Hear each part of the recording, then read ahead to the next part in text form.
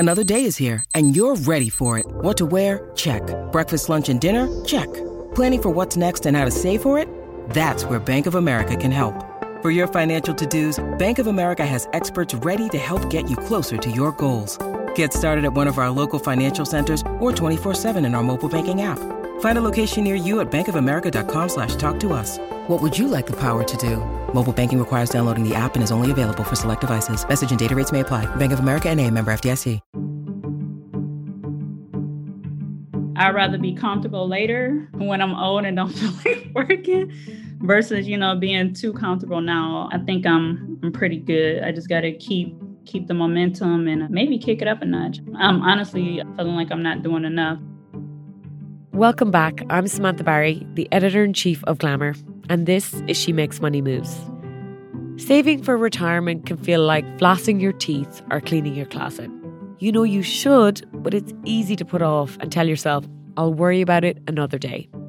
But if you ignore any of those things, you're setting yourself up for some major headaches down the road. If you're young and you haven't prioritised retirement savings, you're not alone. A 2018 report by the National Institute on Retirement Security found that 66% of working millennials had nothing saved for retirement. Today's guest is in that 66%. My name is Enisha Brooks. I am 38 years old. I reside in Detroit, Michigan. This is her story. My first job ever, I was a golf caddy. I'm almost 14 years old. I was always eager and ready to work. I always wanted to make my own money. I want my own. I don't want to have to ask. I don't want to have to go through the essay of why I want to get this. So I just wanted my own money and I wanted a car. With those first wages, Enisha learned about the power of saving.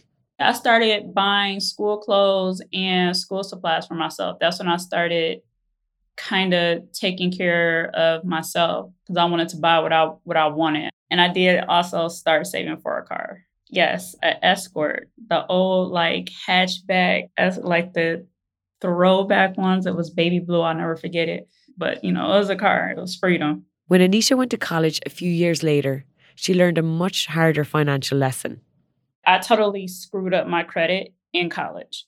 Okay, so my freshman year, I did go away to school and I was not working. I pretty much was just going to class and kind of living off of credit cards. And then I just ended up not paying them. And I'm not really the type to call home and ask for anything. So in my mind, I'm like, I'll just figure it out later. It was too far gone. It wasn't high on my priority list. After graduating with a degree in criminal justice, Enisha was hired by a juvenile detention centre. She liked the work, but it didn't pay enough. I tried to find other jobs, in the field of criminal justice, working with children, and they just were not paying enough. I kind of felt defeated. By this point, it was 2009, and Enisha was 4 years out of college. While she tried to figure out her next professional move, Enisha decided to step off the career path. Ended up becoming a homemaker for a little bit of time. It just gave me time to kind of sit down and not just, I had been learning everything from school. And now I had a chance to sit down and look at everything that was going on around me and, and take that into account. In 2014, Enisha welcomed a son. And a year after that, she got a call that led to an opportunity. My cousin calls me and says, hey, my wife's brother is looking for an assistant at his property management company. And I said, okay, well, as long as they let me be flexible with my son, I'll do it. I didn't care what they were paying me. I needed my own money. So I was working there for $10 an hour. And it wasn't even about the money.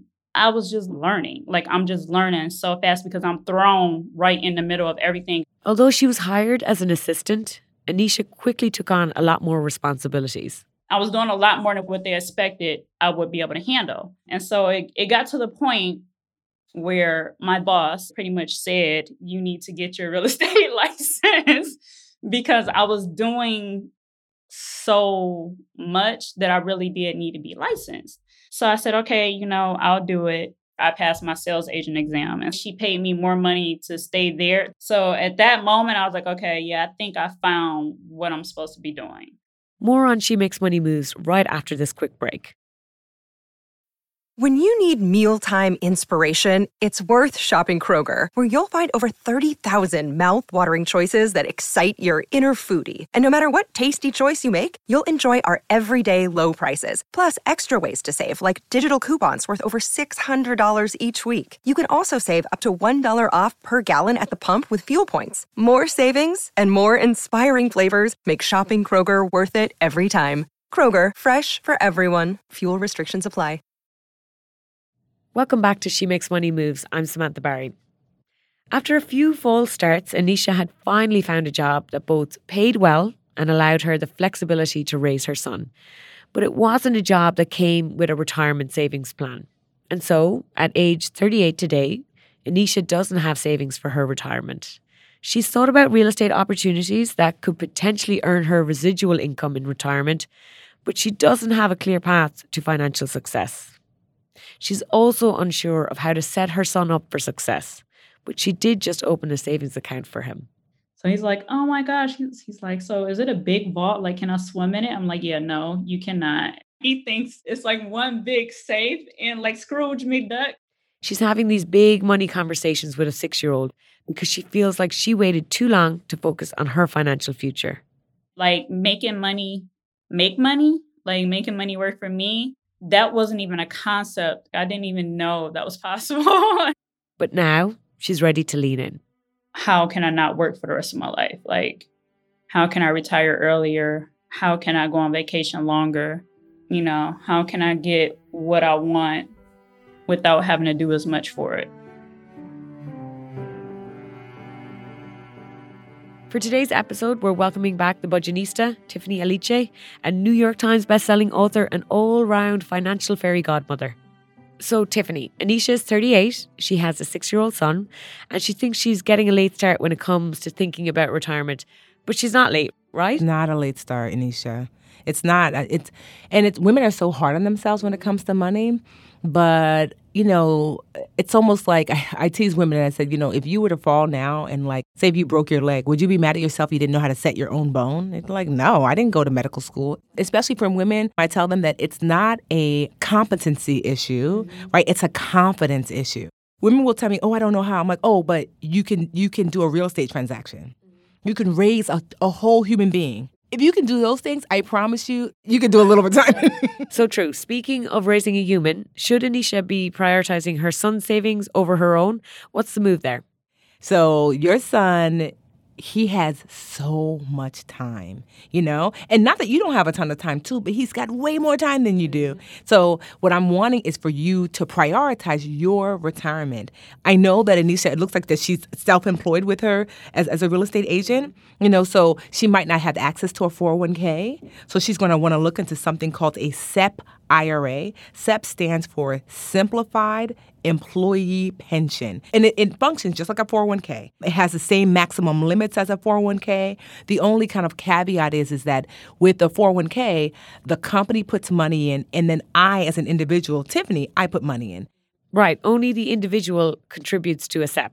So thinking about setting up a SEP for herself so she can start setting aside money for retirement in a traditional way. Because I know she also wants to look at having a retirement plan as it relates to real estate. Yeah. But I want her to be diversified, traditional retirement as well as using real estate. Right. So she's not putting all of her financial eggs in the real estate basket or the investment basket. But what do you think about relying on real estate revenue in retirement? So I think it can be a great investment, but just like with anything, there's cycles, right? So right now, homes are they are astronomical. Literally, I've seen homes in my neighborhood that were going for 400 something thousand, now going for 600. But the problem with that is, and that's why you have to be mindful to not only be in real estate, is that there's an inflation happening. It'll be great if you're selling because you can get a ton of money out. But if you purchase during this time, you might be overpaying because a year from now, you might have bought it for 600,000 and then it goes back down to the 400. And now you're what they call underwater when it comes to your mortgage. So things to consider when you're considering making money for real estate. One, appreciation. You know, you buy a thing, you fix it up or whatever, you buy it, then you sell it, you get your money. Right, like Chip and Joanna Gaines. You buy it, you fix it up, you sell it. What's the second option? So imagine that you bought a $50,000 property. Okay, so you buy it and you rent it out for, say, $1,000 a month. right? So you think to yourself, well, that doesn't seem like a good deal. But imagine that $50,000 sitting in a savings account. Is the bank going to give you $1,000 a month? Right. No. It's almost like the house is the bank. And then 10 years from now, even if you sell that house for that same 50, you've made a lot of money. Mm-hmm. So even if you break even on the sale, the house made you $120,000 over 10 years. Not bad. What I do like is the fact that Anisha is a real estate agent. She has a lot of knowledge. She's not just coming kind of like blind into this area. That's so true. What else should she be doing? So for retirement, ideally you want to follow something called the 4% rule. Okay, so the general rule of thumb is that ideally you want 25 times your planned annual spending in savings before you retire. Where does the 4% rule come in? During retirement, the 4% rule says that you withdraw 4% annually for your annual, living expenses. Because on average, the market is going to yield 8 to 10%. So let's just say 8 to be on the super safe side. So that means you have this money, this 25 times your income or expenses set aside. You're only pulling 4%, even though it's likely generally yielding about 8%. So that means you're never really touching the principal, and that money will always be able to generate that income for you. So that's what she should be thinking about, because that will leave you comfortable and not having to work anymore.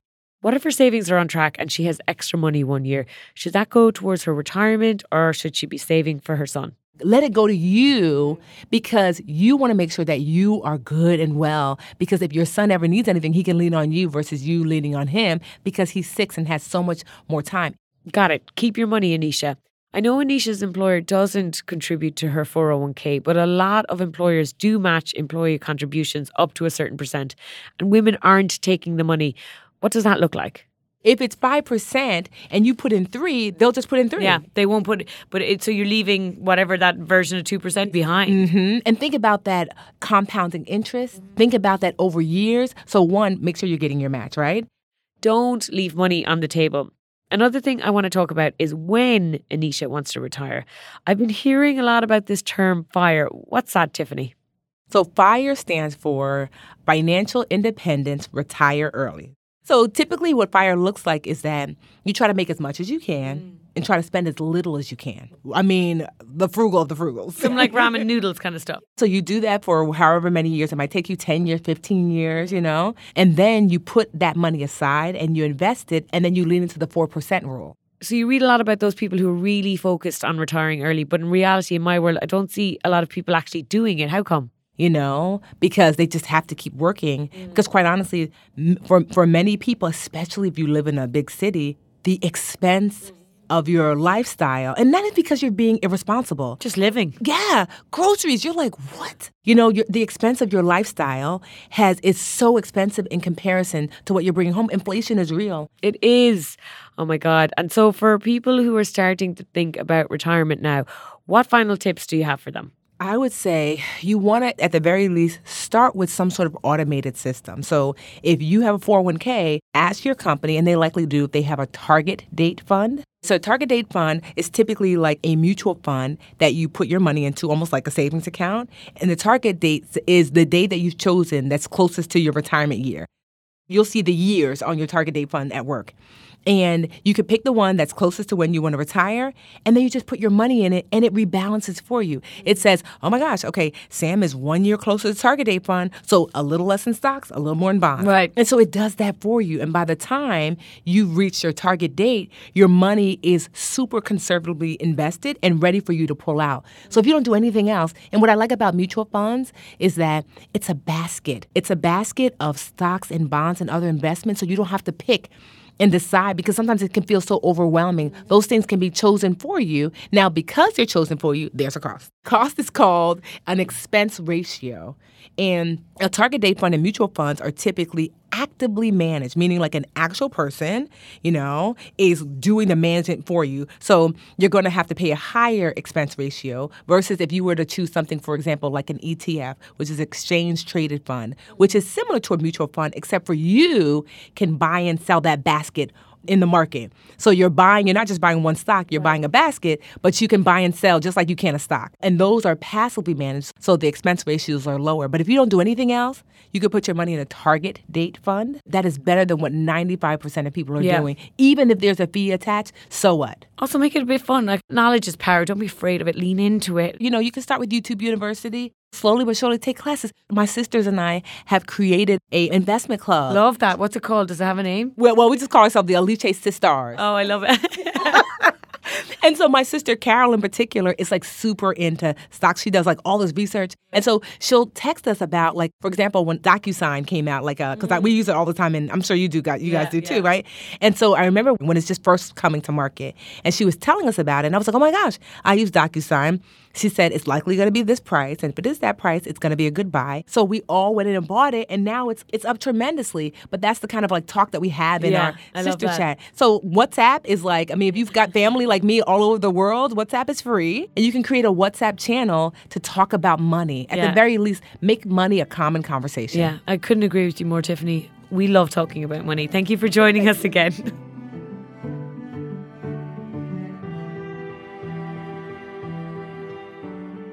Thinking about the future can be daunting, but if you aren't planning for it, there's no way you can be prepared. Even if you don't make a choice tomorrow, the time to start learning about your options is today. Ask Human Resources about your employer's financial planning tools. Check out the resource page on thebudgetnista.com or read Tiffany's latest book, Get Good with Money. We'll drop some links in the show notes for you. You might make some mistakes along the way in your financial journey, but the biggest mistake you can make is doing nothing. To learn more about what we talked about in this episode, visit glamour.com/money. And if you'd like to share your story, we'd love to hear it and help you make money moves. Email us at money@glamour.com. She Makes Money Moves is a production of Glamour and Wonder Media Network. I'm your host and Glamour's editor-in-chief, Samantha Barry.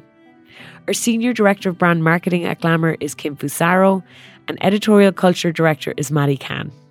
At Condé Nast Entertainment, our executive director of branded production is Greg Gordon, and director of global podcast is Nico Steele. Executive producers are Stacia Jones and Megan Shabona, and supervising producer is O'Neill Vargas Estevez. Associate producer is Deprina Godboldo, and senior production manager is Sloan Cooper.